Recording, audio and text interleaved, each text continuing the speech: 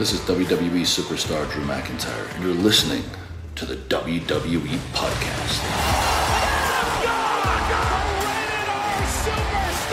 The champ is the one that everybody wants, me. Becky Lynch is going to WrestleMania. Claymore! Austin 316 says I just whipped your ass. This is my idol. You're going to acknowledge me. Welcome to the WWE Podcast Mailbag here on this Wednesday, December 8th, 2021. Hope everyone is doing well. We're halfway through the week here, and the holidays quickly approaching. It's snowing up here in upstate New York. Wherever you are, I hope it is not snowing, or maybe you love the snow, and God love you. But I cannot wait. I'll be going to Florida in just a few months, just for a few nights, with a couple of buddies, and it's going to be fun. It's going to be a fun time because this is really the first time in 2 years I've been able to actually have somewhat of a break and not play dad or play provider of the family and just actually relax on a beach, get a nice buzz going on. And but that is then, this is now, and we're going to get into the mailbag in just 1 second. But as a reminder, if you want to go ad-free on Apple, there's a massive special going on that I just released and launched a few days ago, 99 cents a month, or if you take the yearly option, $9.99 for a year of this show ad-free. So yeah, if you don't like the ads and you just want to secure the next year, $9.99 for the year, or you can just do month to month at 99 cents.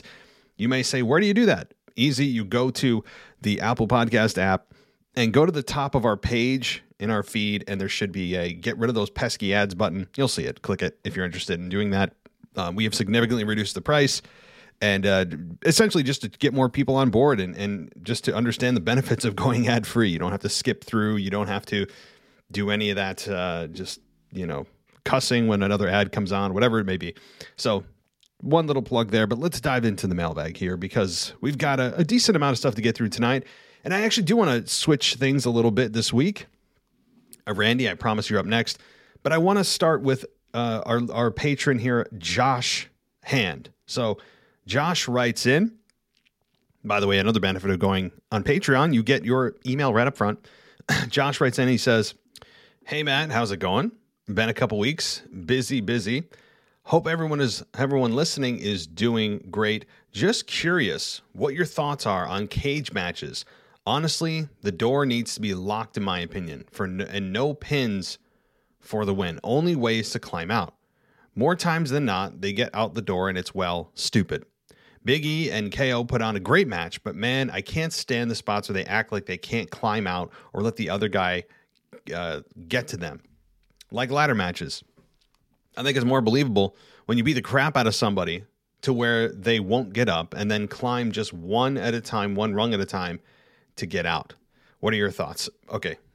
Well, Josh, I gave these thoughts in pretty decent detail last night on my Raw review, and here's my take. I agree with most of what you said. It's stupid that you can walk out a door.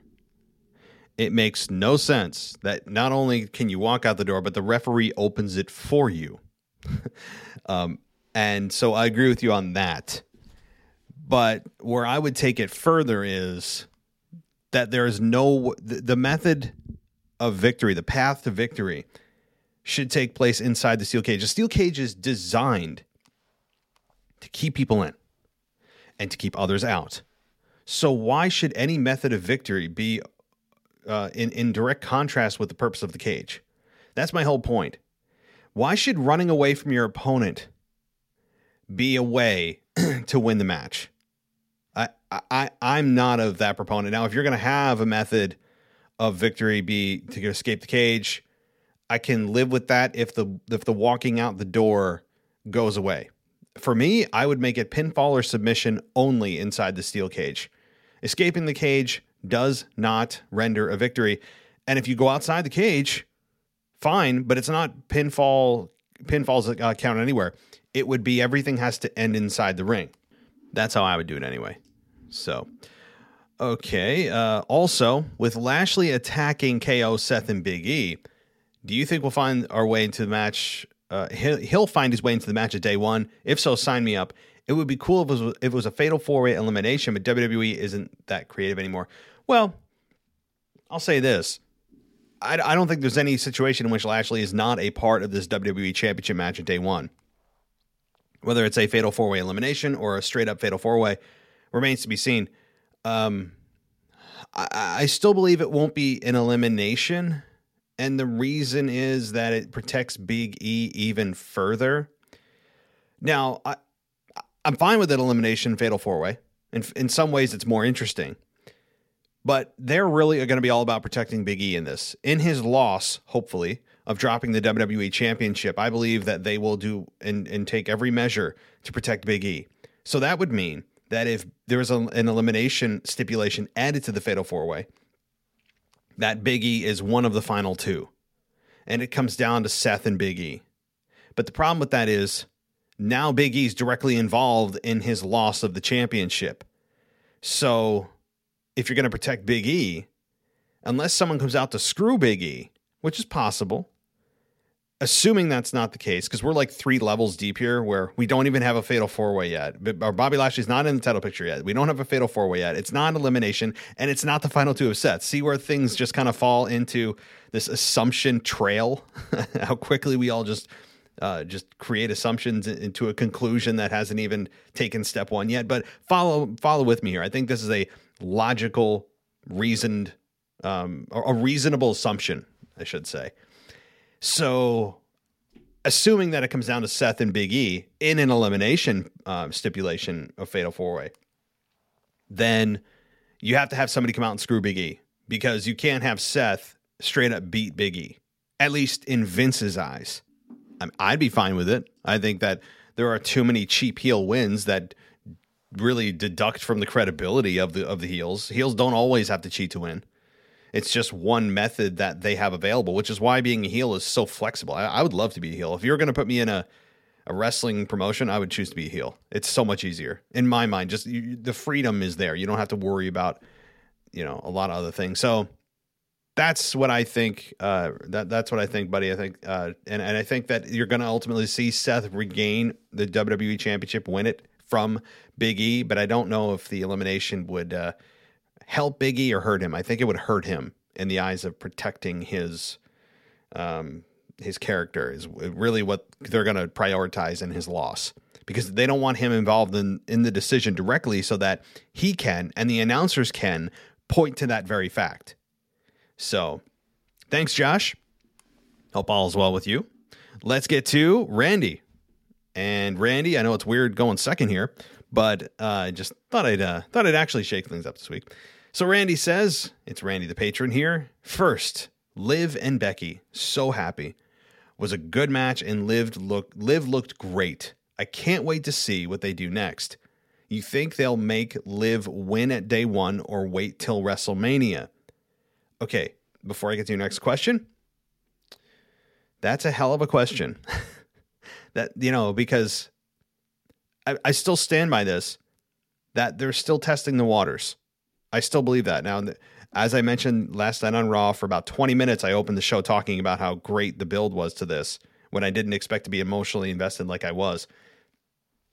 And I think that they're still going to see how social media reacts and see how the people in the arena react to Liv. Do they truly want Liv, or was she more of kind of a feel-good story but no real attachment there? That said, if there's a real attachment, and I actually think that there will be, and that the fans truly emotionally react to her in a big way, then you could go to Mania. You could, absolutely.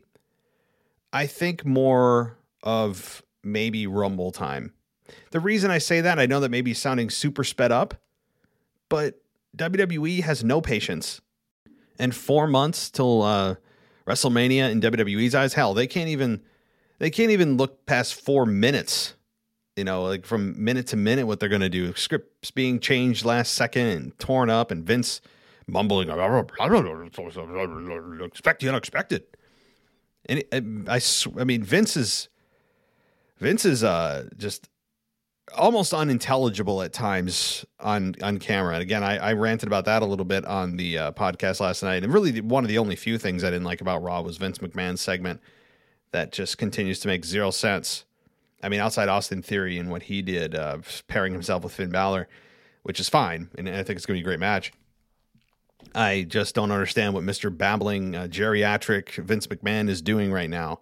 Why isn't on TV? Is he trying to just essentially handpick who he thinks is going to be the next big star by having that person on camera with him and just pointless segments of him coming into an office and sitting there and just sitting under the learning tree of Vince to feed his ego? Like, what is this? And why aren't people standing up to Vince? Did he just get slapped and take it? I thought this was WWE. This is the land of just anything could happen, right? That's what you just said. I don't understand this. And then on top of it, you get Mr. Mumbo Jumbo, Mr. Raspy voice, and kind of doesn't enunciate his words very well anymore at all. And it's also just, it's weird right now with Vince. I don't understand, for all his returns he's made in all of his years of that I've been watching anyway. I've never seen him return for this pointless of a reason. Now, of course, many people out there would say, "Well, let's see what happens. Let's see what happens." At this point, like I said, if it ends up somehow awkwardly being a return of a major star, then I'll accept it. But it's been so bad and really just kind of painful to watch that unless it is something of that caliber, I don't care what the payoff is. This is awful. Seeing Vince in this state and trying to listen to him. Anyway, that wasn't even your question. See how, Randy, sorry. I'm reeling myself back in here, but here's what I think they'll make them do. Or here's how long I think we'll wait. I think it's Royal Rumble. I think she will try to challenge Becky at Rumble. She might actually get the match. Or here's a sign for you, Randy. If Liv doesn't enter or does enter the Rumble, if Liv does enter the Rumble, I think she could win the Rumble and then force Becky to give her the rematch. That's possible. So if after day one, on January 2nd, wait, isn't it? Hold on. Isn't January? No, January 3rd, because January 1st is actually a Saturday. It's not a Sunday. So on January 3rd, Monday Night Raw, where does Liv go? What's her direction? Is she talking about entering the Rumble, or is she talking about directly challenging Becky again? Okay, moving on. Next, four-way coming. Didn't even think about Bobby for that. Thought it would be Finn. So who do you think gets pinned, Kevin or Bobby? Kevin. I don't even have to think about that twice. Kevin Owens. For so many reasons. And again, we all believe that he's leaving. Like, what if he isn't leaving? Even if I don't think he's leaving. Even if we go on that assumption that Kevin Owens isn't actually leaving and he signed an extension with WWE, they have not really treated Kevin Owens to the level that I think he deserves, and he has a habit of losing big matches, especially championship matches. So Kevin Owens takes the pinfall here. He was designed to take the pinfall from the beginning as a scapegoat and protection for Big E's character. End of story. Plus, they also want to protect Bobby because, again, assuming this Fatal 4-Way happens, because I think they're getting Bobby ready for Lashley or for Brock Lesnar. So Riddle was on NXT, LOL, to help Mask as the Guru, I think it was. Okay, I didn't see it. Didn't even think of him. But did you catch Johnny's speech? Was interesting and now has me wondering what they're going to do. Funny you mentioned that. I didn't catch the speech itself. I just posted a show that Zach Smith did. He sent it to me earlier, about a half hour before I recorded this, about Johnny Gargano and his final speech to the NXT fans. It seems as if he's moving on. Now, what does that mean? I don't watch the NXT product, so I don't know if it means to the main roster or if he's just done with WWE. I don't know. But I can't comment on that, Randy. Go listen to Zach's NXT analysis. He will give you the goods there. Last, heard they're bringing back Tough Enough. What are your thoughts? Honestly, could work. I think it could work. You get some good talent out of that. But if it's not the indie scene, then where? That's it for this week, Randy. Thank you, Randy. And I heard about that too, that they have trademarked the Tough Enough name or logo or something again. I did hear that. So Tough Enough is weird. It comes and goes. there's never a consistent season. It's just whenever they feel like resurrecting it again, where they're like, yeah, we haven't done that tough enough thing in a while. Let's bring that back. If someone every 5 years brings it up and they're like, oh yeah, that's right. Yeah, we had that show. We could do it better this time. And, it just feels like they just bring it out of the blue every 5 or 6 years. So I'm fine with it. It's fun to watch. Plus seeing the stars interact with, the newbies, the wannabes. It's fun. Stone Cold, I think, hosted it the last time. That was fun to watch. So, all right. So, Randy, thank you. Let's get to the G-Man. And G-Man writes in. I want to make sure I get this message right from G-Man. And he writes in and says, I'm so proud for Liv Morgan. That main event she had with Becky was absolutely special. And that video package with Liv was so amazing. It made me tear up, no lie. I'm not ashamed of it. I'm rooting for this girl so bad, and I believe it will either be Liv or Sasha currently right now that will win the Rumble. Those are the two favorites, I would agree. Either way, Liv will be a champion in 2022. Since being a fan of hers back in NXT in 2014, this is a very exciting time to be a Liv Morgan fan. She passed her first test for sure. I believe what's going to happen at day one with Roman Reigns. Okay, before we get into the Roman Reigns, I want to just comment on your emotional reaction to that video package. I had a similar reaction. That's why I said, something's wrong with me. Out of nowhere, I'm suddenly getting emotional about Liv Morgan. It was weird. Now, I know that she is a sentimental favorite, but that was I agree. I totally agree with you on that, and that she will be a champion in 2022. I don't think there's two ways about it. Liv Morgan should be champion in 2022, definitely not beforehand, and maybe not until later in 2022, meaning like even WrestleMania. It really depends on how fans take to her. The fans are going to be the ones that drive this. Truly. I know that they always say, it's very cliche to say the fans have all the power, but in this case, especially in this case, they do. Especially. So I'm very excited to see where this goes, especially after an excellent match they had. Yes, some blunders, but the storytelling was on fleek, as the kids say. So I believe what's going to happen at day one with Roman Reigns and Brock Lesnar is I believe Adam Pearce is going to cost Brock the match. And right when Brock goes after Pearce, Walter is going to come in and attack Brock. That sets up a match at WrestleMania. How awesome would that be? Okay. I like the premise, but here's the problem. Here, you want to know the problem? You want to know what the problem is, or more specifically, who the problem is? Vince McMahon. Now, I really don't know if Vince understands the value of Walter. And the fact that he will argue and would argue that Bobby Lashley, in terms of star power, has Walter beat. And what's WrestleMania about? Star power, typically.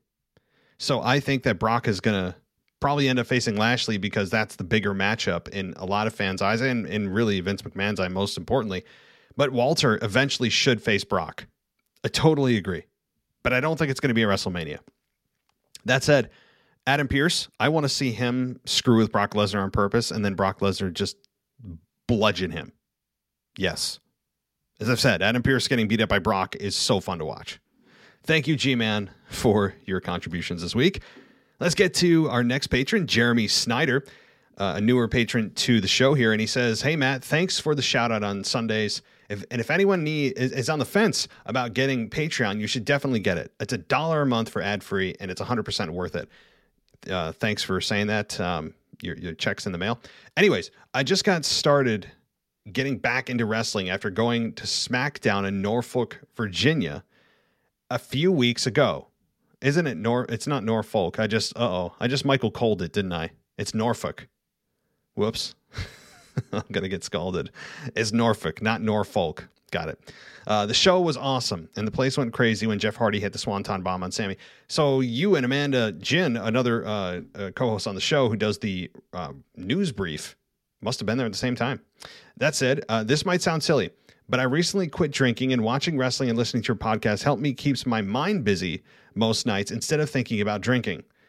Well, first, that's awesome. That not only wrestling, but this show, of course, can help you stay sober.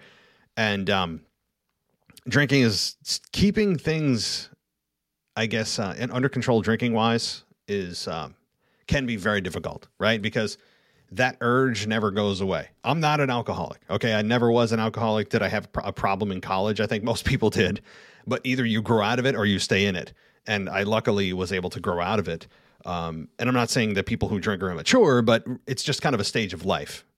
And I don't know if that's your case, Jeremy, that's your business, but the point is that if we can help you, albeit a small bit, to keep yourself on the straight and narrow, very cool, brother. I mean, that's pretty awesome. And I don't mean that in a sarcastic way in any way, because that is a serious issue. And really, I think of one that's not talked about enough that a lot of people have is, drinking, among other stuff. I'm not trying to bring the show down.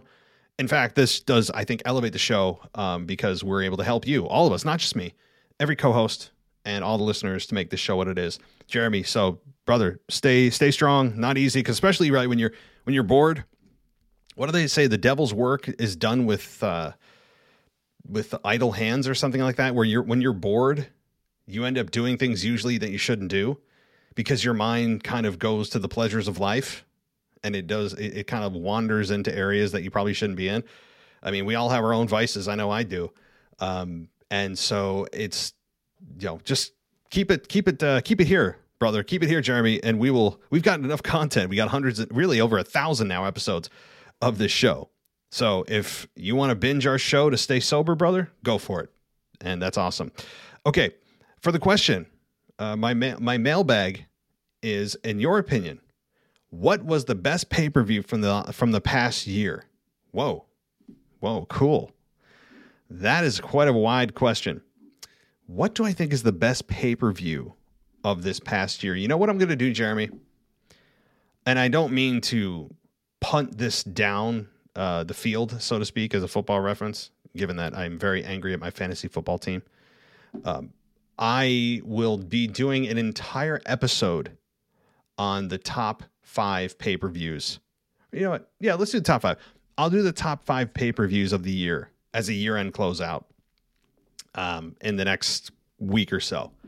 I'll be doing that. How about that? You just inspired me. I didn't plan on it, but it kind of is a slam dunk to do. How does a wrestling podcast not have a top 5 wrestling moments or pay-per-views of the year? Kind of a year-end closeout. So, Jeremy, that's what I'm going to do, because off the top of my head, I don't want to give you kind of a crap answer or something that just is not true. So how about that? I'm going to do a year-end closeout of the top 5 pay-per-views of 2021. Thanks, Jeremy. Stay sober, and let's continue on. And this is from also a newer patron, and this is from Mike from Cumbria in England. Boy, I'm awful with pronunciations. I mean, I really don't deserve to be speaking the English language. So for my first time in the mailbag, yes, it is. So Mike from, I'm going to say Mike from England. I can't screw that up. Just a couple quick pointers for this week. Number 1, Love Edge was wearing a Faith No More t-shirt. Didn't notice that. I'm not, some people, and I probably should be more observant. Some people live and die by the gear that the wrestlers wear. It's like, and I'm not making fun of this. I'm not, speaking down on this at all. In fact, I'm kind of jealous that people notice these details. And that's cool. Like, and I did not know just Edge was wearing a Faith No More t-shirt. I didn't. Or if I did, it's buried in my subconscious. But a more broad topic about this is, I have friends who are wrestling fans that the first thing I talk about is the gear they're wearing, what it says on this side of their gear, and what this means here. And this is a tribute to this person who's no longer here. And look at the color scheme here. Doesn't this mean that? I don't break that stuff down at all. To me, it's not, I guess my brain doesn't value it as something super important to pay attention to. I'm not saying it's not. In fact, I probably should. It'd be an interesting conversation to be able to break down the Stars gear as it evolves and what it means, and the shirts they wear, the shirts they don't, that's cool. So I don't mean to go off on a tangent there, but good stuff, Mike. Number 2, seems the management are resorting to slapping the Stars, Naomi with what Sonya did to her, and Vince with Austin Fury.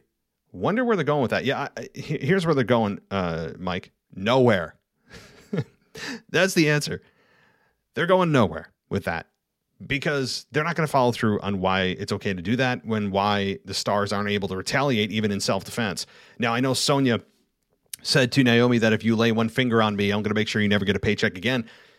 To which I would say, okay, fine. But, unless you're physically provoked. If you're physically provoked, how do you not have the right to self-defense? And I'm not trying to get political with any, court cases going on in the world. Okay. We all know that, but that's truly what's going on here is how do you not have the right as a performer in storyline to self-defense? And how does a WWE official unprovoked have the ability to just slap a star? How does that work? Where's the board of directors? How is Naomi not, complain to them or higher up, or Vince himself? But yeah, Vince did it himself on Raw. So I guess he allowed it with Sonya. And then he's like, you know what? I like that. Damn it. I like that. And he just decides to slap Austin Theory with no retaliation. None. Makes them look weak. All right. You're going to get me ranting on that. Number 3. RK Bronament, probably Street Profits versus RK Bro at day 1, or this is a push for Dominic. I hope not. Yeah, I agree. I do agree. I do think it's going to be Street Profits versus RK Bro. I agree. Now I know that there's typically a heel versus a babyface team. In this case, no, there's not. It's going to be babyface, and I'm fine with that. The Street Profits versus RK Bro is probably the best matchup that they could have had with that tournament. And I say tournament lightly with only 4 teams in it. And that's fine. I don't want to see a push for Dominic unless it's as a heel.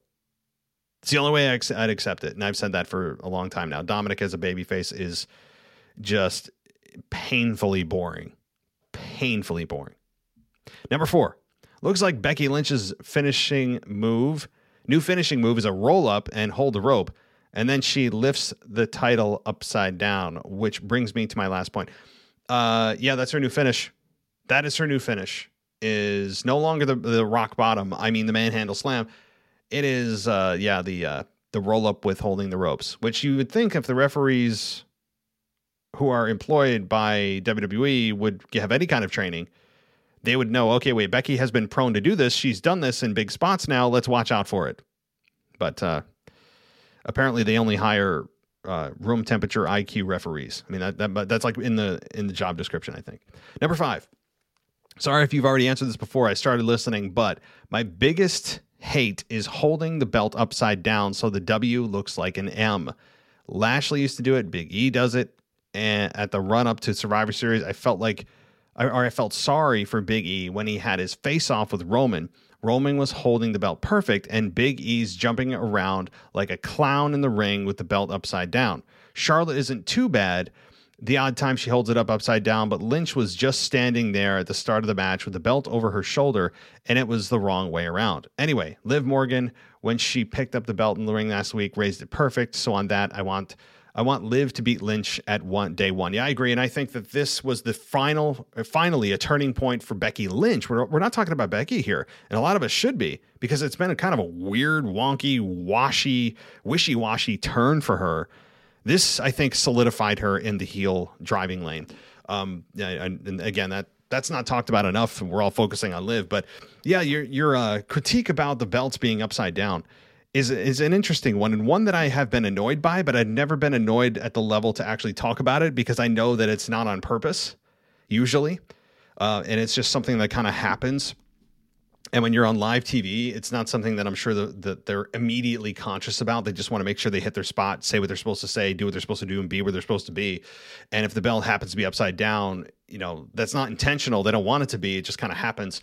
If it's intentional, I don't like it. Like when The Miz does his turning the microphone upside down so the WWE becomes an M for The Miz. I still find that ridiculous. I'm not a fan of that. But outside of that, yeah, I mean, it's just one of those pet peeves. I agree. Okay, so let's continue on. And we have, yes. Guys, let's get ready to go because you know what? You want to know why? We're about to head into the booth with Mr. DJ Kuzmo.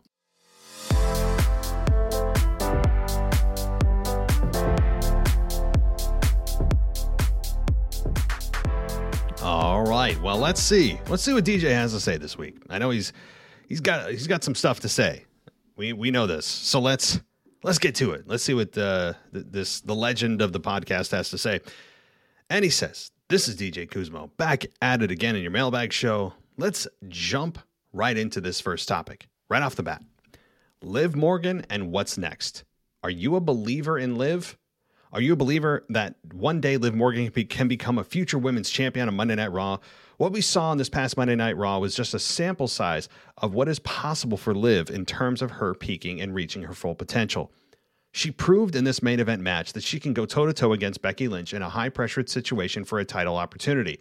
With that being said, there was no chance in hell that Liv would become the new Raw Women's Champion in this match on Monday Night Raw.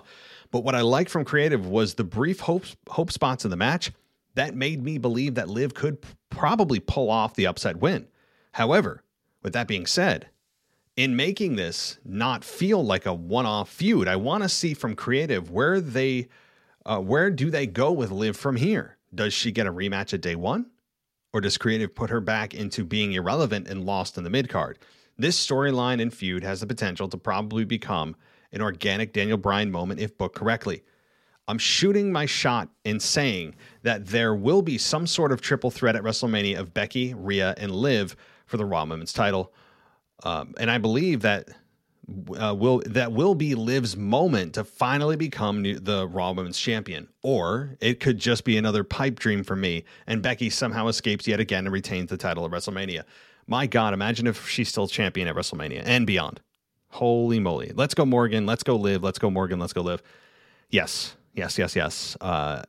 They would be really remiss if they miss the boat on this one. Like if they don't realize that the general population, I really believe this, has received this match and program very well, and then they decide to go, okay, well, that was fun, Liv. Have fun back in the mid card. We'll see you when we need you in like the women's battle royal, and then you'll get eliminated first. I hope they don't do that. That would be absolutely atrocious. So I don't see that. As bad as Creative can be at times, I don't see that. I believe that they're going to take this and make it something, because she feels fresh and new, even though she's been around for 7 years. She feels like she's a new player because she's coming into her own. She's in a main event spot. You talk about the Daniel Bryan moment and the push that Daniel Bryan had. Well, here's the thing, though. The storyline that they're giving us is not organic. By the very definition that they've created this storyline. With Daniel Bryan, the fans were chanting Daniel Bryan's name after he got fired. They were making it known that they want him back. And had the fans not done that, WWE wouldn't have done what they did. So this is about as, I guess, manufacturedly organic as it can get. It's a little different than Daniel, but I understand what you're saying. Finn Balor, yet again, is your next topic. Okay. So for some reason, the wrestling gods had heard my rant and my concern for Finn Balor in his overall subpar win-loss record and have given Finn a victory. He defeats T-Bar, who badly needs to get repackaged, because who exactly is T-Bar and what does he represent? Anyway, Finn wins, but then gets attacked from behind by Austin Theory. Quick sidebar. You ever realize when a wrestler is going to get attacked from behind that the camera stays a little longer on the wrestler until the attack from behind occurs? Yes. It's now just ingrained in wrestling fans' minds. If you've been watching for a while, you kind of feel it coming because we've seen that so many times. It makes sense, though, if you're creating a TV show that you want that pan of view to be as narrow as possible so the attack seems like a surprise. I agree. But in reality, wouldn't you want it to be, kind of retracted for a wide angle to see what's coming? But I get yes, I agree. Okay, so let's see, where are we at here? After years of watching wrestling, I kind of pick up on cues like that, typical cues like that, yes. Anyway, back to Finn Balor. I know this attack from behind is going to lead to a Finn Balor versus Austin Theory, yes. I think, however, that Finn loses either 2 or 3 times, and then Finn has a match against Austin Theory. Sad to say, probably on the pre-show of the Day 1 pay-per-view. The overall possible outcome is that Austin Theory goes over. But what does it mean for Finn Balor, since he's not had a lot of quality wins since being drafted to the Monday Night Raw? Well, look, Finn Balor's on a downslide, and beating T-Bar is not exactly something I'd put on my resume, albeit it was supposed to establish him back on track, right? It was supposed to get him back on track after going into the abyss after the top rope snapping as the demon character and losing to Roman Reigns. But absolutely. Now that he got his win back, all the wind is in his sails now that he beat T-Bar. I'm being very sarcastic. Now Austin Theory is going to come in and likely beat him a couple of times. Yes, because right now Austin Theory is, for whatever reason, Vince has taken a liking to this guy as like, I don't know. He's his next protege. But we all know how fickle Vince is, and we'll see how long that lasts. But right now, as it stands, Finn Balor is the huge underdog for Austin Theory. Imagine saying that just a couple months ago. RIP NXT Black and Gold. A moment of silence for the final nail in the proverbial coffin for the NXT Black and Gold brand. This past Sunday at War Games in the men's 4-on-4 War Games match, I pretty much saw this was probably the end of the NXT Black and Gold brand as we know it. After watching the conclusion of this match, where Braun Breaker spears Ciampa through the table and pins him 1-2-3, I could clearly see that Braun Breaker is basically being booked as the main star out of NXT 2.0. By the way, there are a lot of people who are talking about how Braun Breaker could be the one to beat Roman Reigns down the line, and he would be the one to take the Universal Championship from Roman. Just a little side note there. But, and I would not be surprised if Vince and Bruce Pritchard decide to book Braun Breaker to defeat Ciampa for the NXT title in the early months of next year. Anyway, the future of Kyle O'Reilly and Johnny Gargano are uncertain in terms of their contract expiring soon, and they probably might join the Super Click on AEW with Adam Cole and Bobby Fish. Pretty much the only wrestler that is still under contract that was part of the four pillars of the NXT Black and Gold brand is Ciampa. Finn Balor's on the main roster. Adam Cole's in AEW. Johnny Gargano most likely will not be returning to NXT 2.0. It's crazy how all of these changes to NXT had occurred while Triple H was in the hospital. I don't know how different it might have been if Triple H was not in the hospital. And do you think, or Zach think, what will be Triple H's role going forward under the new regime at NXT? RIP the NXT Black and Gold brand. Ashes to ashes, dust to dust. Anyway, that's all for me here on the email portion of the mailbag.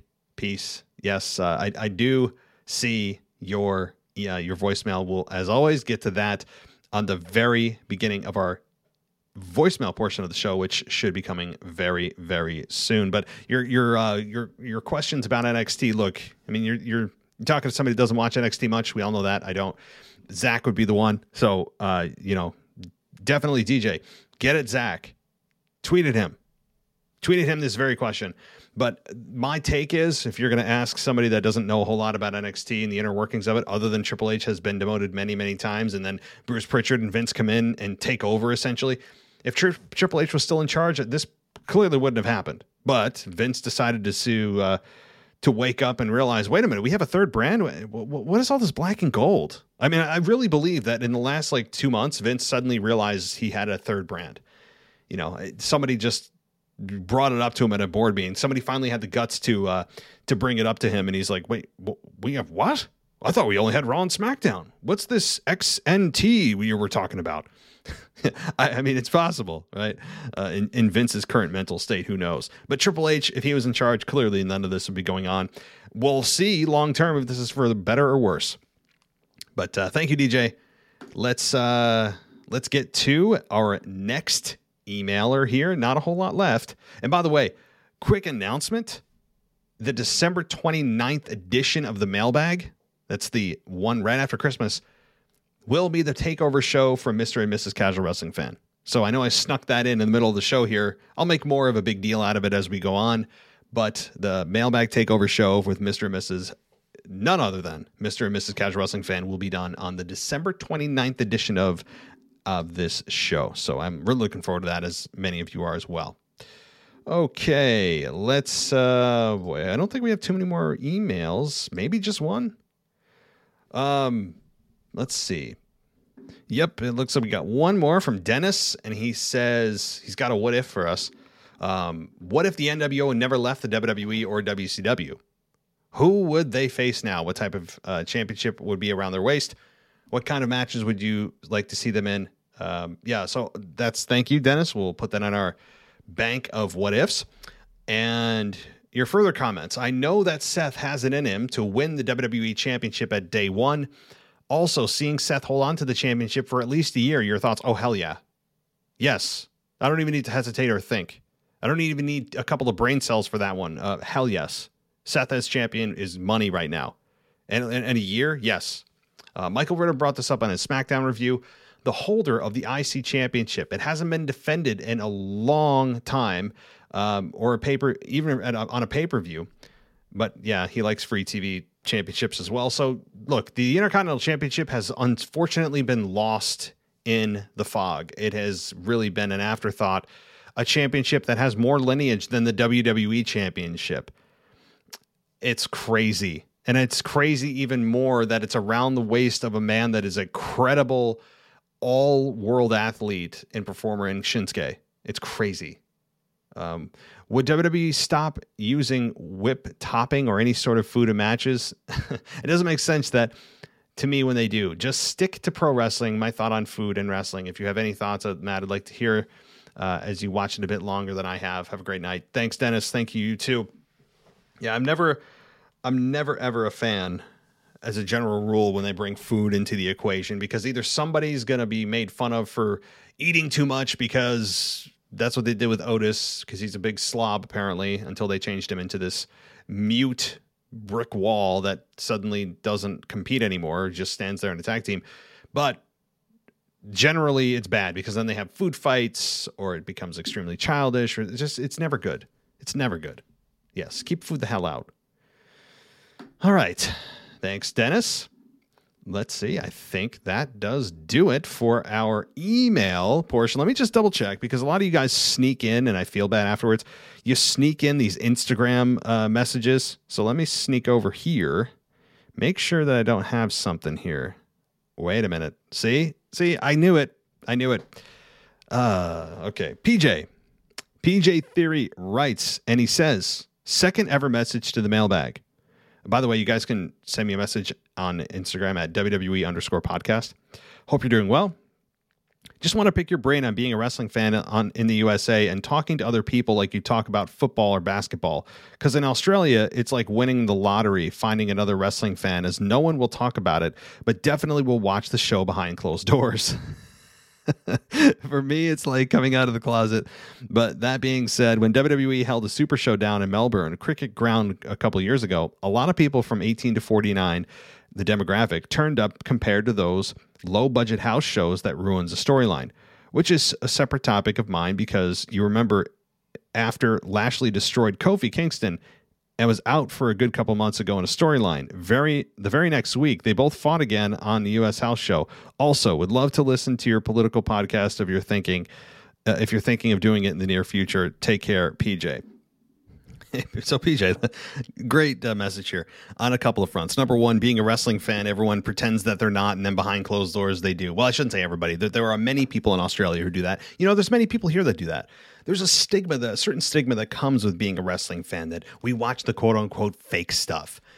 And I will say this until I'm blue in the face, because nobody has an argument against this. Anybody that comes to you and says, you still watch that fake stuff? Yeah, and then I would say to them, okay, what shows do you like? And they rattle off a few on Netflix, whatever the cool, whatever the cool latest show is, whether it was Breaking Bad at one point, or Game of Thrones, or Squid Games right now is like the hot new thing. I would say, okay, well, you understand that what you're watching isn't real either, right? Like, everything that is going on is scripted in your show. It's not a secret. Nobody believes pro wrestling is actually real. Like, I don't know who out there truly believes that wrestling fans believe that wrestling is actually, truly competitive. Guys are trying to hurt each other type thing. So that's, to me, the best way to shut an argument down from somebody that's a pro wrestling hater, because they know nothing about the sport other than what they've heard in stereotypes. And it's an easy way to shut the conversation down very quickly. And but nonetheless, yeah, that is kind of the way it goes when you're a wrestling fan still. And it's funny. That's so funny. But Melbourne, I mean, they do have shows there, and every time I see them, they seem sold out. At least the televised ones. So, or the pay-per-view anyway. So, hey, I hope everything's doing great over there in Australia. And I will say, as far as the political podcast goes, here's the kicker with that thing. While I'm extremely passionate about politics, believe it or not, and you guys can decipher or pretend that you may or may not know which way I lean. I will say that it's a dangerous road to travel, not because I'm afraid of voicing my own opinions, but because if I was to start a political podcast, number one, I don't have the time, but assuming I had the time, the problem is that I would be in this very volatile political environment that we're in, where if you are on one side of the aisle, the one side hates the other and dehumanizes this one or that one. And, it's actually it's not a friendly thing to do right now. Like, people are extremely angry at everyone on either side. Plus, if I were to do that, there's a lot of people listening to this show that if they don't agree with my politics, then they tune out of this show and all that kind of thing. Right. And I would be stupid not to promote my podcast, my new one, on this one. So I'd either have to start my podcast from scratch with not promoting it on this show, or promote it on this show and likely alienate, part of my audience with some of my opinions.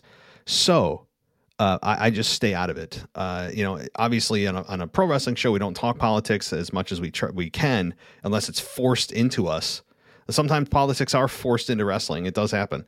But look, I've thought about it a lot. I wish I had the time to do it, but it's also dangerous.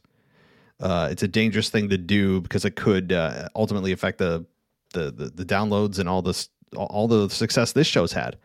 So PJ, trust me. I mean, I'm on certain platforms that I won't name that I do have political discussions with people, and hey. Anyway, thank you, PJ, and let's get to. I think I have one more. Yes, I do. From Chris Baldwin. He says, hey, it's Chris again from Brooksville, Florida, where Bray Wyatt is from. In fact, I see him at my job, and he even goes to the same gym as me. Super humble guy. I just have a few questions to start things off. You said The Miz isn't a main event player, but in my opinion, I think he is. In fact, when he had his stints as Intercontinental Champion a few years back, I feel like he lifted and made that title more relevant than the main titles were once. Hold on. Maybe I read that wrong. He made his titles more relevant than the WWE Championship at that point, which I think he's a stud on the mic. He has every aspect to be a star. He just doesn't get the big pushes as everyone else, like big, boring E. Just want to know why you don't think he's a big time player. So here's why I don't think he is. Number one, the stigma and stink of him from the real world has, for whatever reason, maybe I'm alone on this, it still has not left him. He doesn't age. He still looks like he's 20 years old. And while the youth is something that a lot of people desire and try to hold on to, in the case of pro wrestling, when you still look like you're 20, yet you've been here for 15 years, it doesn't help your case. Plus, you also look at his body of work. How has he evolved? Somebody explain to me how he's evolved since really debuting. Okay, he debuts as the host of SmackDown. He's saying "hoorah," and he's acting like an idiot. He hosted the Divas Search and stumbled on a bunch of words. He finally found his Miz character, main events WrestleMania, and really since then he has not changed or evolved his character outside of regressing and going back to Miz and Morrison, which is one of the worst combinations in terms of just immaturity and terrible attempted comedy. All that, you guys heard me ramble for months on that. That's a terrible version of the Miz that we saw. That's also a large part of what we saw with the Miz. Also he's a guy that can talk really good on the mic, but he, like you said, he doesn't ever get the big push. And why have I been educated, or rather, we haven't been educated to believe that he could be in this position because they don't put him in this position. And I don't hear a lot of cries for him to be in this position. Like, oh, Miz is underbooked. Miz is underutilized. Why don't they use the Miz? The Miz. I'm not hearing that. I'm not hearing that at all. And I don't think there's a real organic feel to the audience where they're like, man, if we just band it together, we could get the Miz to the top. There's not that organic feeling that some stars get to force the WWE to push them. Furthermore, yes, you referenced the Intercontinental Championship run, and that was, I know what you're talking about. I believe that was even when he feuded with Dolph Ziggler, and Dolph Ziggler put his career on the line, I think, or something. against The Miz. They had a really good program there, and The Miz did elevate the IC title. He had that talking smack moment with Daniel Bryan. He's had some really good moments. He could talk. But to me, in the ring, he's fine. He's not bad in the ring. He's fine. But he doesn't have that main event it factor. If body is something that you care about, he's got kind of like a soft looking body. It's not, it's not, he doesn't have a bunch of fat all over him, or, if you're looking for that quote unquote wrestler look, but he doesn't have that, even an intimidating thick body. He's just kind of like a frat boy body, I don't know how else to put it. So the look doesn't help him. He still looks super young. He's been Intercontinental Champion, had a good run with it, and did elevate it, but that's kind of where he capped. He was in just an awful pairing with Morrison doing comedy for many, many, many, many months. I mean, you wrap that all together, and he's not a main eventer to me. He has dances with the WWE Championship, and he's always been booked as transitional, and it should be. So, you know what? If I eat my words in a couple of years, I eat my words, and, great. I hope I do, but right now, no. That's why I believe The Miz is a absolute asset to the roster, but not in a main event. Okay. My next topic is the whole Jeff Hardy situation. What do you think is going on with all of that? I just hope he's okay. I think that I'm not sure what situation you're talking about. If there's a real life situation going on that I'm not aware of, but if not, then I think that right now they need to capitalize on Jeff Hardy's popularity, his resurgence in popularity. And if he pairs himself with Drew McIntyre, that could be a fun little run for a while. Kind of a pit stop for Drew on the way to Roman Reigns. But Jeff Hardy right now is in a good position. He has got more support and crowd reaction in the last couple of months than he's gotten in the few years he's been back since WrestleMania 33. Let's see here. And then last but not least, early predictions for day one. There's been 4 matches made in the card. So far, Roman versus Brock. I'm taking Roman on that one. Yeah, I'd agree. I'm still going with Roman. Next, we have Usos versus New Day. I say the Usos retain. Yes, I hope so. And I agree. Edge and The Miz. I think Edge has to win. But unless they're going to do a multi-match program, then The Miz could win. But Edge has to win that one. Then last off, the beauty triple threat, which could be a fatal 4-way now. Yes, it could be Big E, KO, and Bobby Lashley. And so, yeah, they could have a fatal 4-way here, and I think they will. But I think Seth Rollins is still going to be the guy to come away with that as champion. He should be. And I outlined that earlier in the show. So thank you, Matt, for all you do, and the whole wrestling podcast family. Have an amazing week, everybody. Thank you. Well, thank you so much, Chris, and much blessings to you, my friend. And let's continue on here. I think that is the end of our emails. So let's go to the voicemails and start out with DJ Kuzmo, and then we'll get to the crisis. So DJ, take it away. Hello, WWE Podcast World. This is none other than DJ Kuzmo, back at it again on your Mailbag show. I'm recording to you live once again on a Tuesday evening. And once again, after another Monday Night Raw has come and gone, we still have gotten a Veer Mahan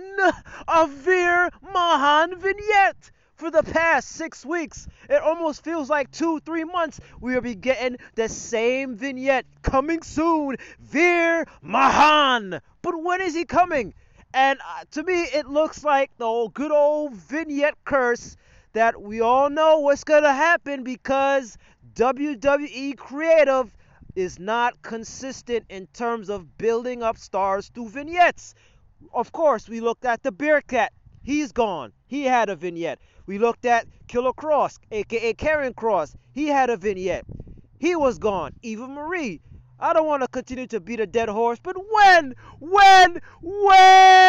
are we going to get a Veer Mahan return? Whether he's going to be booked as a babyface, whether he's going to get booked as a heel. Who is Veer Mahan, and what will he be doing on Monday Night Raw? Of course, he got his buddies, Cranky Stanky, whatever his name is, and Jinder Mahal on SmackDown. But you got Veer Mahan by himself on Monday Night Raw, And for crying out loud, WWE, when is he going to make his debut as a single star on Monday Night Raw? But as we continue on this mailbag, I want to also talk about we have gotten the return of Bobby Lashley. Now, last week speaking of vignettes, last week there was a vignette of Bobby Lashley. And I did mention on the mailbag last week, I was a little bit confused as to what the hell am I seeing here? Are they trying to turn Bobby Lashley babyface? Are they trying to do some sort of creativity and turning his character into a babyface? I don't know what I was getting last week in that vignette. Of course, the other part of the vignette was when, they had all the highlight reels of him as the WWE champion at the time, just beating the crap out of everybody. But when we saw the return of Bobby Lashley, dominating as he is, coming out, beating the crap out of Seth Rollins and Kevin Owens and Big E, glad to see him back. I like the red tights, by the way. And I want to see, now that we have these 4 guys. Now, I'm calling it out, folks. I am calling it out. It's definitely going to be some sort of fatal 4-way that's going to happen at day 1. For some strange reason, I don't like the name Day 1. It doesn't make any sense. But I don't want to rant on that. I'm talking about Bobby Lashley here. But interesting to note, MVP was talking to the reporter backstage, and he was mentioning how Bobby Lashley didn't get some sort of respect.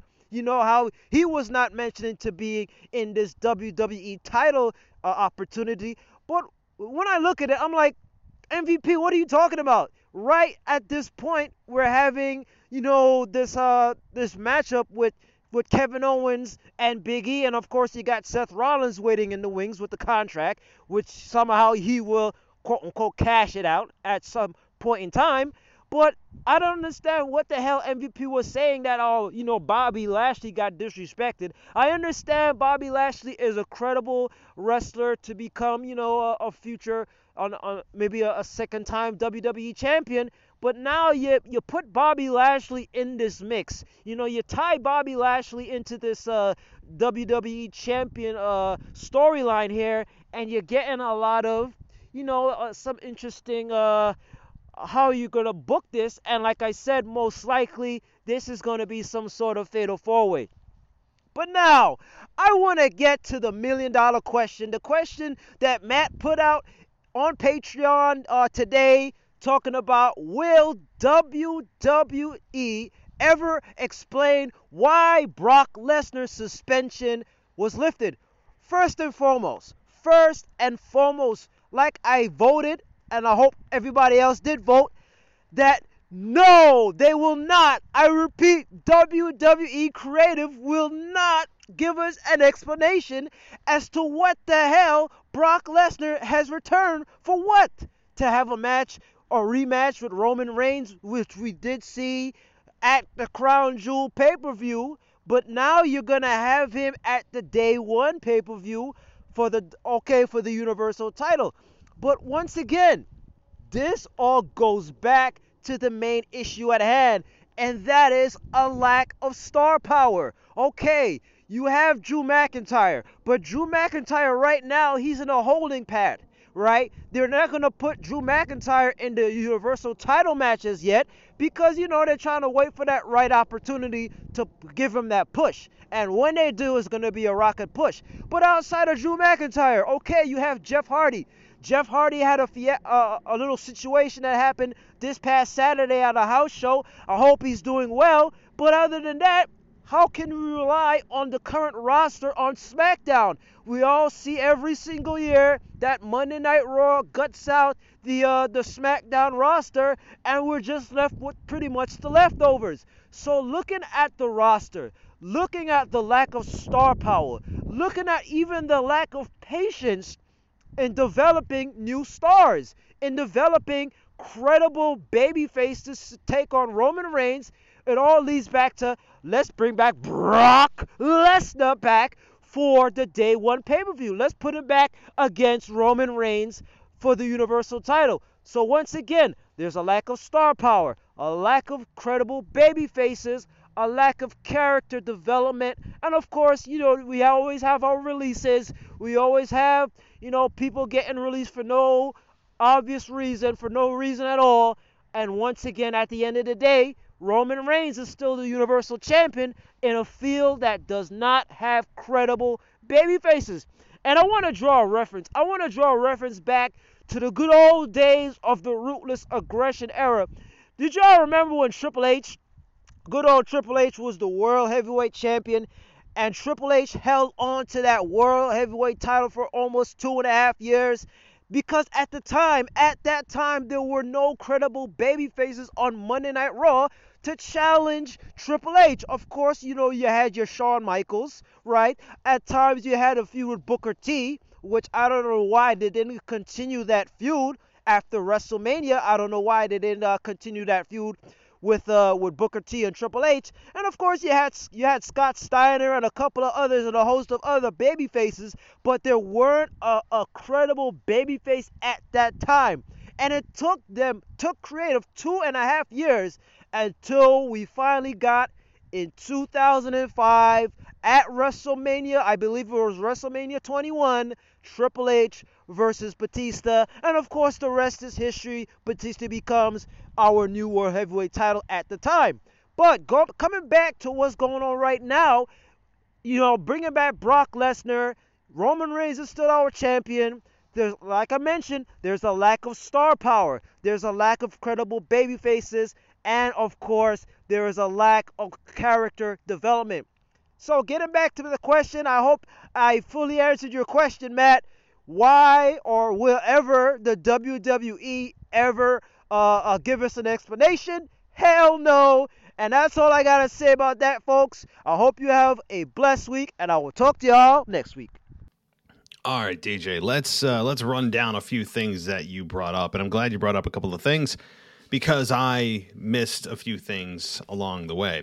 Number one, the Veer vignettes. Yeah, I don't know when he's debuting. I couldn't tell you, but that is a scary thing when they create vignettes for somebody like Xia Li. I mean, Xia Li may end up being a big star. Apparently, I think she's debuting this week on SmackDown. I think, but I wouldn't hold that either to WWE, because they've often said next week they're coming, and then they don't show up, and then it's like another month.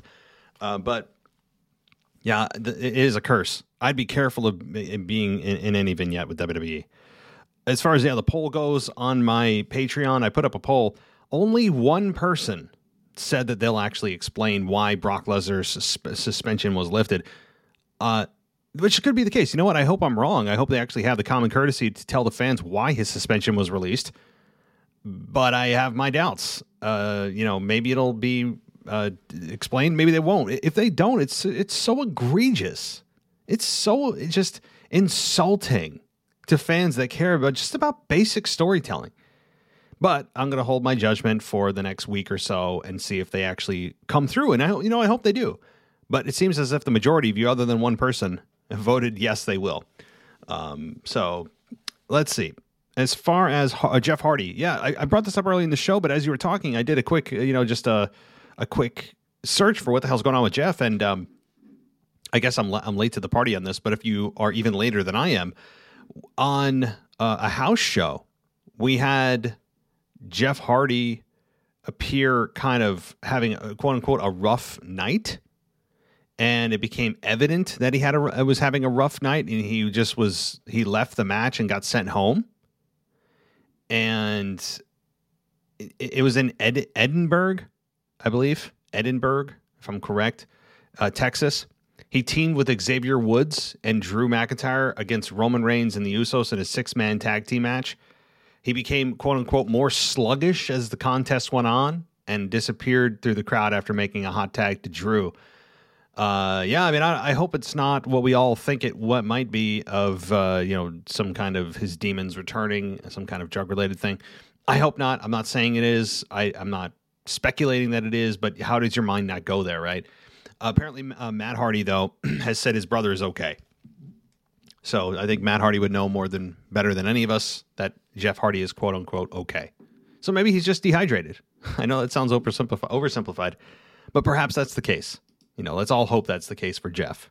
because I think Jeff was on a hell of a second wind in his career. So, okay, let's get to, as promised, let's get to the Crisis with his take on this week in WWE. What's good, y'all? It is the Crisis with your official, unofficial WWE podcast, Crisis Trash Bucket List number 1. Yes, this is the debut segment, and I got a good one for you. I'm not always going to complain. I'm not always going to rant. But the thing is, the fact of the matter is I don't have to hold nothing back. I always feel like a lot of people on the shows, they feel like they can't rant a little bit because they're going to get picked on and they're going to be told that they're just being negative and all that. So you know what? Hey, I will be the voice of the people. I will be the voice of you. I will be the voice of the podcasters. I will be the voice that doesn't give no F's, and I will give you all the trash moments that I see. But hey, I will always start it off with a little bit of positivity. And my fire moments from Monday Night Raw. There was a few RK Bro anything. Yeah, I'm all in. Fire. Jerry the King Lawler coming back, signing a 2-year contract. Fire. Randy Orton and Riddle. Oh man, when Riddle looked over and said, "Randy's like a father figure to me, even though he's not my dad." Fire.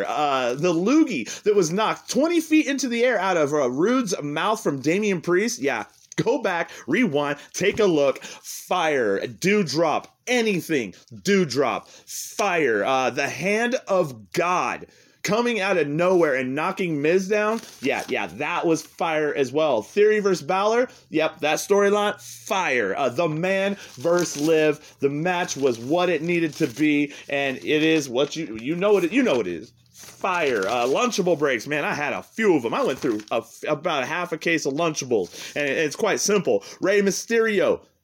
Lunchable break. Robert Roode versus Damian Priest. Ultimately, the match, yeah, lunchable break. Anything Nikki ASH related, lunchable break. And the McMahon Austin Theory storyline, yeah, no, I'm out. Lunchable break. DJ Kuzmo, hook me up with another Lunchable. Thank you very, very, very much. Whew, man, gosh, got me excited. But you know what's coming. You know what time it is. It's your favorite time of the week. It is time for the trash. And we're going to get right into this. Bobby Lashley whooping everybody's butt during the commercial break? What?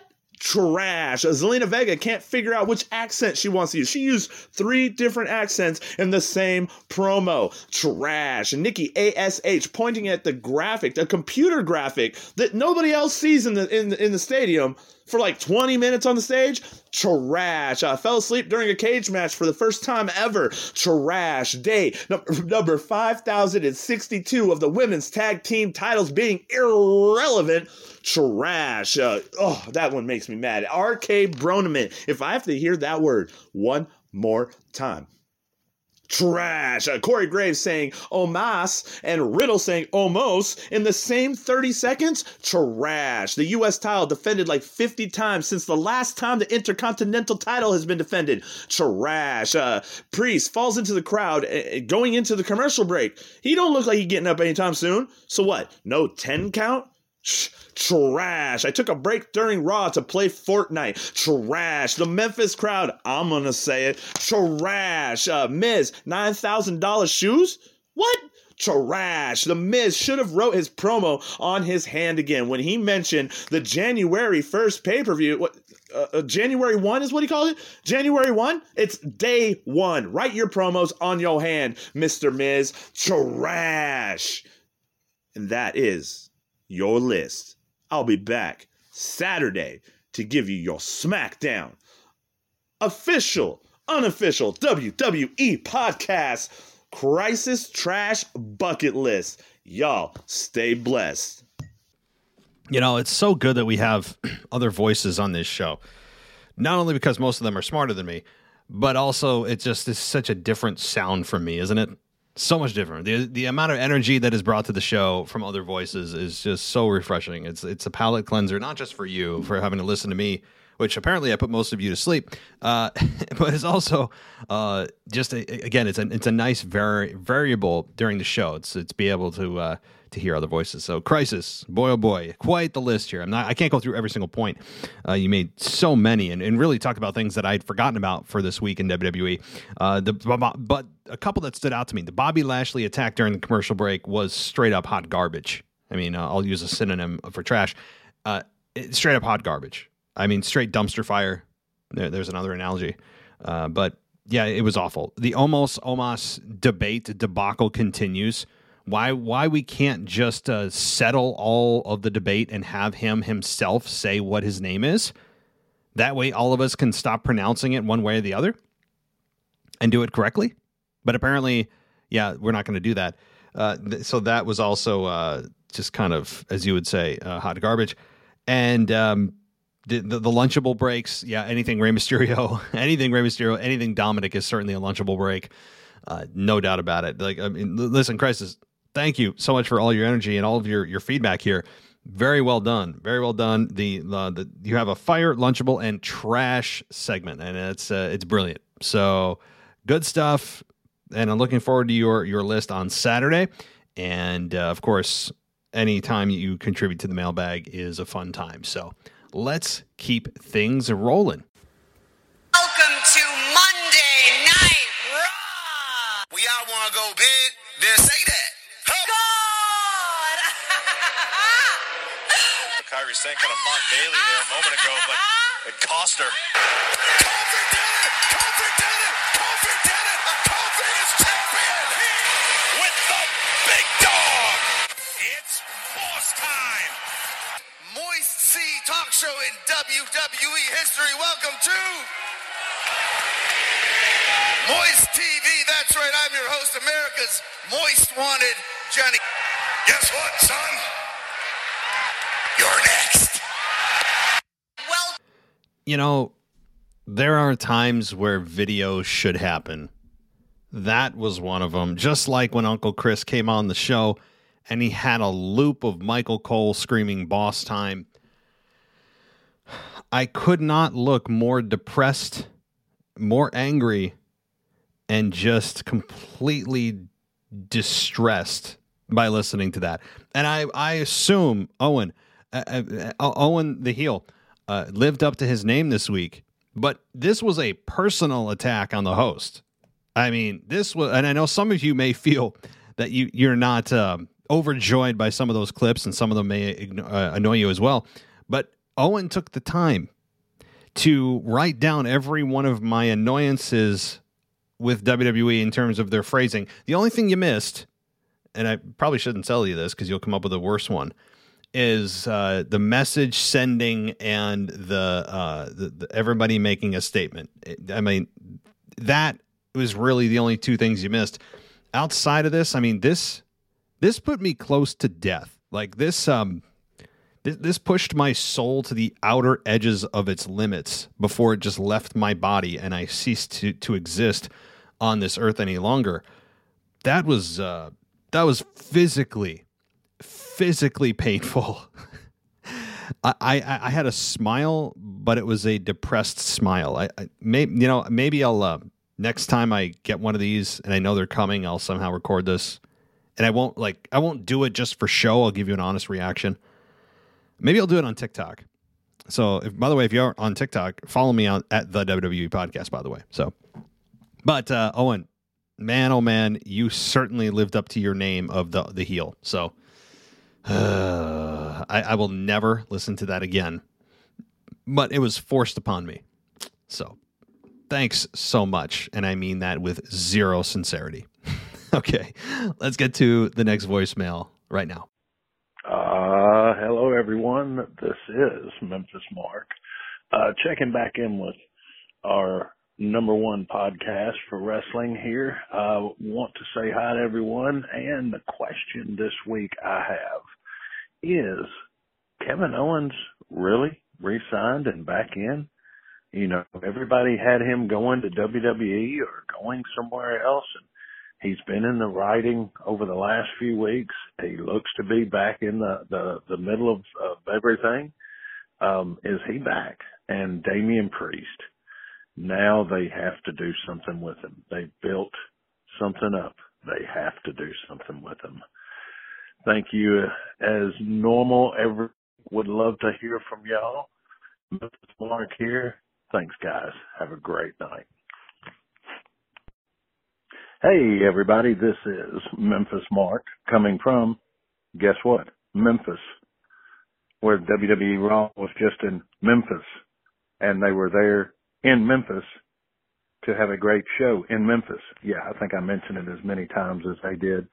And it was a great show. Loved everything. But I did disagree with Matt on one thing. The steel cage. You got to have a door. It sets the ultimate thing up, just like when Seth hit the door and knocked them both. It could have been done better. I agree. But it's part of the match. You have to have the door. It gives them hope to get to the door. They're trying to get to the door, man. Or go over the top.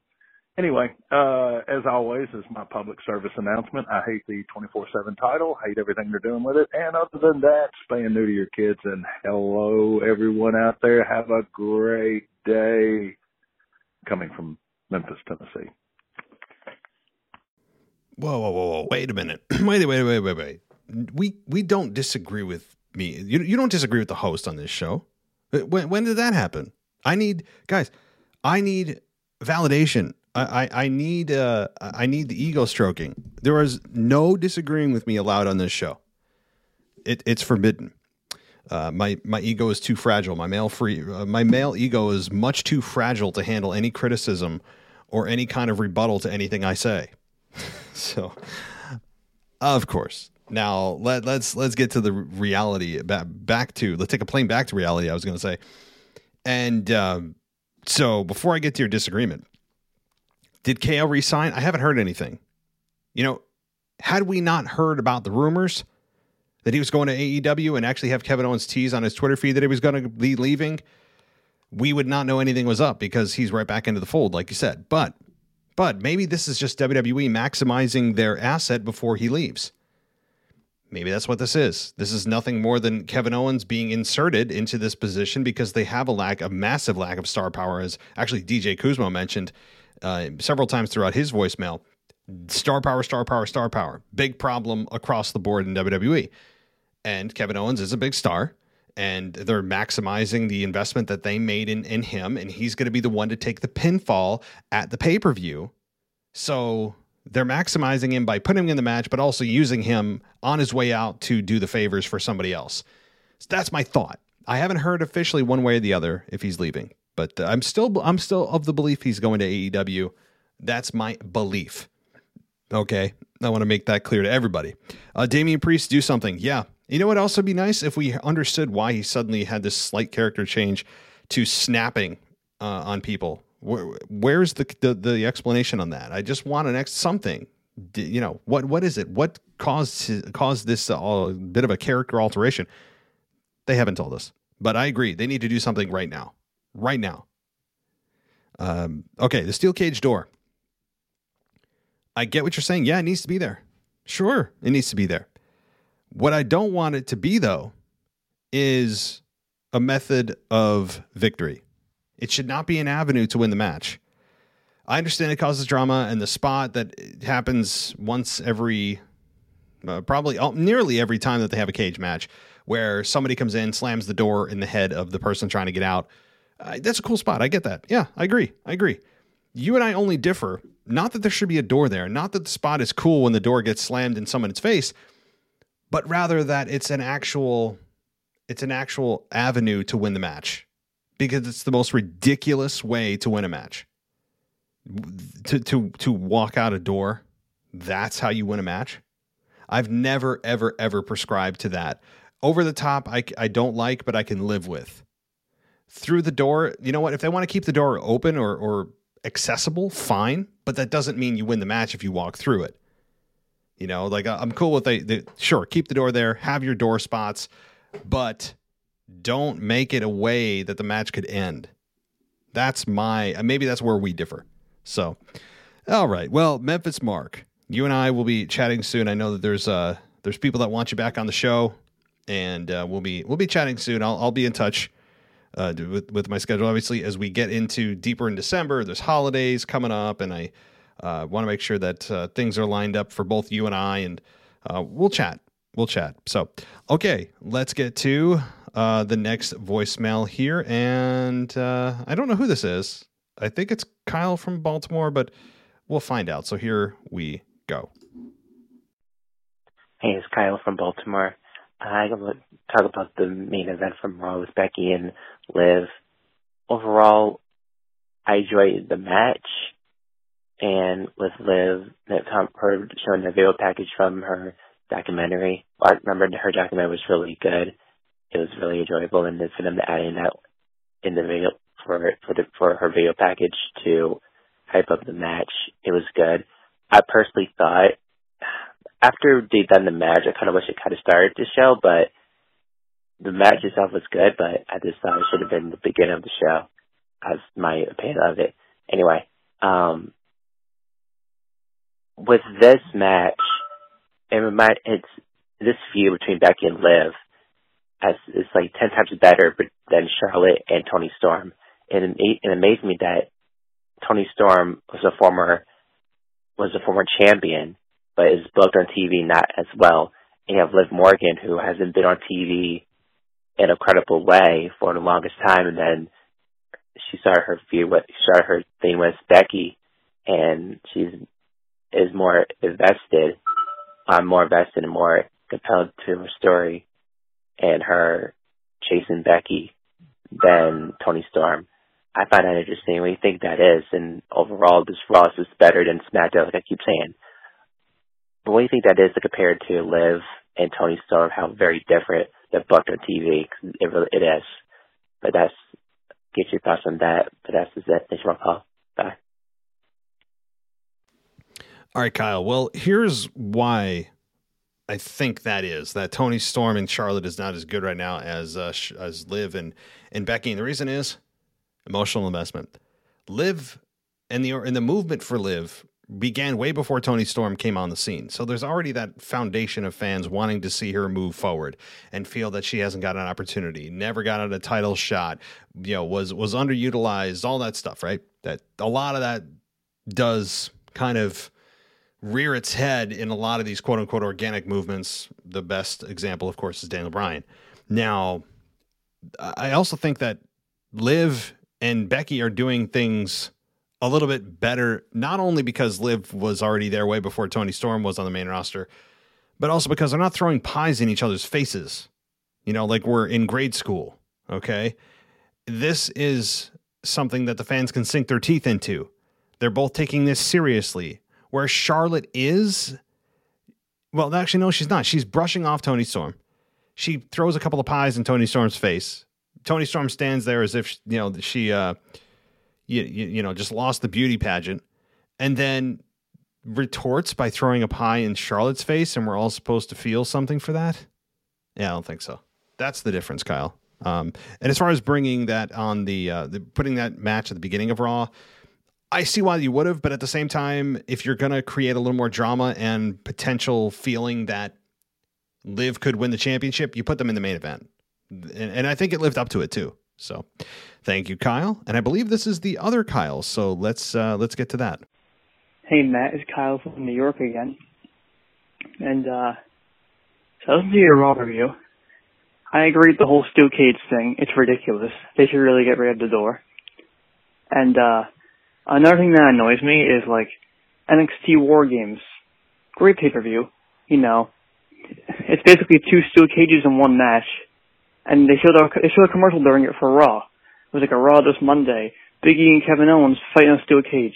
And what annoys me is, they basically said in the commercial, they literally said in the commercial, a rare steel cage match, a rare match that we have here in WWE. Rare match, really. Is that why we had two at War Games, one on Raw, one on NXT? Yeah, they're so rare. There's 4 in 1 week. And really, if you want to get really into it, really it was actually 6 in 1 week, because there was 2 in the men's War Games match, 2 in the Women's War Games match, Raw, NXT. It's really 6. So if you want to get really, into this, really literal, it's really 6 in 1 week. So that really annoyed me. Another thing, Big E, the babyface champion, escapes through the door, which is something that a coward heel would do. Am I not right here? Like, am I wrong? That's what a coward heel would do. He's a babyface, and he did that. Babyfaces don't do that. And then, to make it even worse, after the match, he big ending, the worst finisher in the world, like you said, he did a big ending to Seth Rollins and Kevin Owens, like a heel. You know why it's like a heel? Because Kevin Owens did nothing wrong. Big E just escaped and won, like a coward. KO did nothing, and he's attacked KO for no reason, like a heel would do. So, I'm just so sick of Big E's champion. I'm just sick of it. Also, another thing, Johnny Gargano. I don't know if you heard about his, goodbye speech on NXT. He's leaving NXT. I don't think he's leaving. I feel like he's just leaving for a little while from paternity leave because his wife can't have the right having a baby. But if he is truly leaving, all I want to say is go watch the clip, Matt. Disgusting. But if this is his final appearance in NXT, disgusting. So, anyway, my 3 minutes is up. Thanks, and I'll talk to you next week. Hey, Kyle. So let's go through this. I did not see the speech from Johnny Gargano yet. Many people believe it is him leaving the company. Some, like you said, it could be just a paternity leave. Absolutely. I have not seen it, and I should see it. Your other point about Big E going through the door. Yeah, that is a heel move to do. Typically, that's the cowardly way out. The only thing I can say about that, if in defense of Big E, trying to look at this to the other side, is it is a valid method of winning the match, right? He didn't cheat to win. There's nothing shady about it. It's an actual valid way to win the match. Now, I don't like that method, as I've mentioned many, many times, but it is a valid one, and a legal one. Also, they're protecting Kevin Owens a little bit to make him as credible of a threat to the championship at day one as possible. If Big E was to flat out pin Kevin Owens once again clean in the middle of the ring, I think that would have kind of dampened the credibility that Kevin Owens had, or the believability he had that he could actually claim the championship at day one. So there's that too. The last thing you mentioned, and I'm doing this in reverse order, about the cage being a rare match. That's hilarious. I laughed. When you said that, I laughed. That is. Maybe they've redefined the word rare. That's the only thing I can come up with. They must have redefined what the word rare means. I mean, steel cage matches are as rare as what, roll-ups, or as rare as championship? Are they going to actually come out? Do they have the balls to come out and say one of these weeks in a promo, in a rare championship, Raw championship match, we're going to see Becky Lynch defend the Raw Women's Championship? Like, I wonder if they have the balls to do that, right? I mean, seriously, cage matches are about as rare as championship matches, which are about as rare as roll-ups. So, and about as rare as the one time a year that SmackDown and Raw go head-to-head. So, kind of lump that all together into one big pile of nonsense, to put it very PG. But you know what words I'm thinking of. So, thank you, Kyle, for getting me riled up, and good points. All right, let's get to the final voicemail. And as is tradition, I believe, Justin from Maryland is going to close us out here. Hey, man, this is Justin from Maryland. Just wanted to give my thoughts on a couple of topics that happened. So first, I wanted to touch on Raw. I enjoyed the steel cage match between Owens and Big E. I did like how Big E did the big ending off the top rope, and he didn't go for a cover. He tried to skip the cage. I mean, that didn't make any sense. I feel like, he's a babyface. He should have got the cover. So that kind of that didn't make sense to me, but the match was good. I was surprised by Bobby Lashley attacking everybody during the commercial break. I mean, I don't know why I didn't show it, but it was kind of interesting. I guess that this is just a sign that Seth Rollins will win, because, I hope not, because I feel like that if they wanted to just give Big E the win, they would just had the one-on-one. So maybe they're just trying to protect him by having someone else take the pinfall and give the title to Rollins. So I'm interested to see where that goes. I feel like that soon we'll be having a Big E and Bobby Lashley rematch. Probably him against Kevin Owens too. So that'll be good. The whole RK Bronament. Good to see AJ and Omos breaking up. Hopefully we get an Edge and Styles program. Hopefully at WrestleMania, because Edge mentioned Styles was the first name he mentioned in his promo when he came back. So hopefully we get that. I was hoping that they would do Alpha Academy against RK Bro, so we could do heel against Babyface, but seems like they're gonna do Babyface versus Babyface, so RK Bro's definitely not gonna lose. And finally, Liv Morgan definitely was a good match, but the question is, will she win at day one? Because I feel like there's gonna be a rematch, but I'm trying to figure out, will she take a clean loss or will Becky just cheat again to win? So, yeah, man. That's it. Thanks, and I'll talk to you next week. So, I guess that he's getting a push right now. He's in segments with Vince McMahon. I don't know when the last time we've seen that, so it seems like they have something big planned for him, so it seems like his next feud is starting out with Finn Balor. I feel like Austin Theory is probably going to go over because it seems like they're pushing him. So where do you think that they're going with this? I kind of want to see him at some point go up and challenge Damian Priest and actually win the title. I think because, these open challenges, yeah, they're fine, but he hasn't been in the actual program. It seems like Damian Priest, he's going to probably fight Dolph Ziggler next week. So, do you think, or can you see him winning the title? I feel like that would be good for him. Have Damian Priest lose to a nice little heel, and then he can just go on and challenge for the world title at some point, because they've been building him up real nice, but at some point, he's going to have to drop the title. I don't think he'll carry it over to WrestleMania. I feel like he'll drop it before then. So, but yeah, I just wanted to know where you see Austin Theory going. So, all right, thanks, man. I'll talk to you next week. Hey, Justin. Good way to end the show, as always, and hope all is well in your end, buddy. So the big ending off the second rope and why Big E didn't go for the cover, it beats me.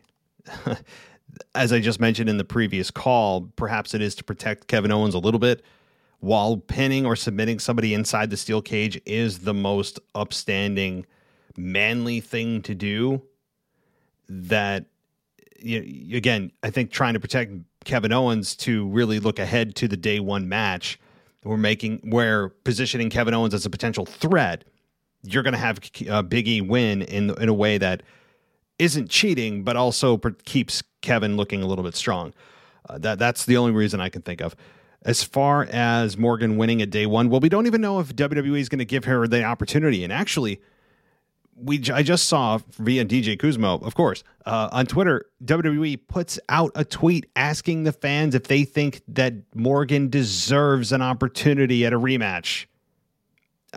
So if you guys wanted any more proof that this is a litmus test by WWE, I don't mean to say I told you so, but I did say I told you so.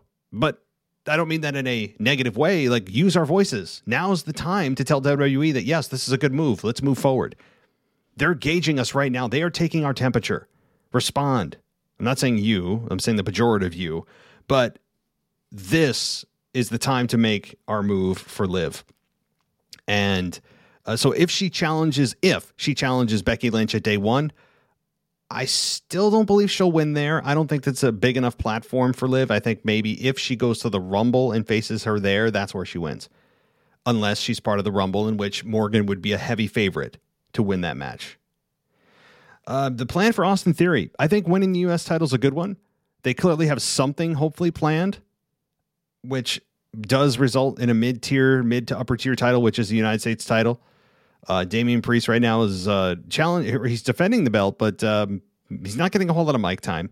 They haven't explained his character change at all. And Austin Theory is the new shiny toy for Vince McMahon to play with.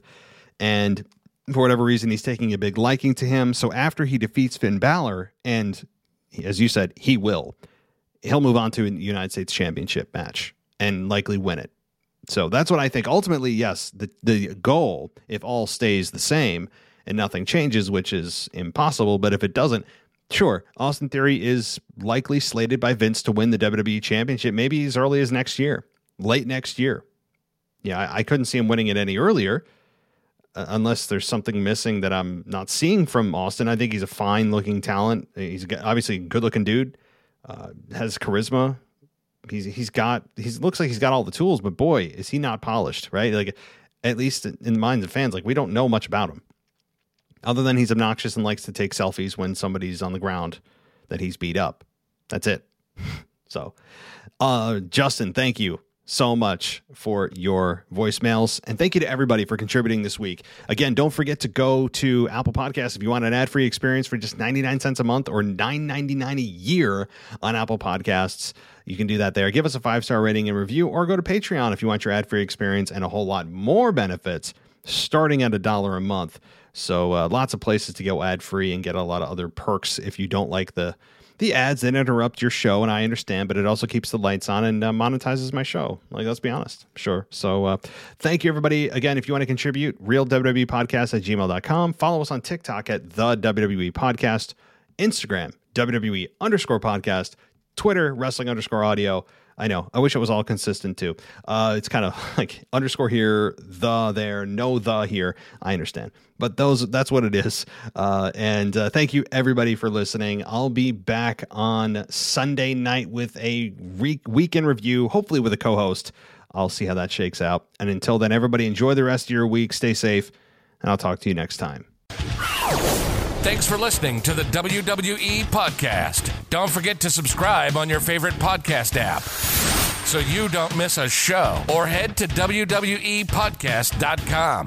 And for all of these shows ad-free, head over to patreon.com/WWE Podcast. Until then, we'll see you next time.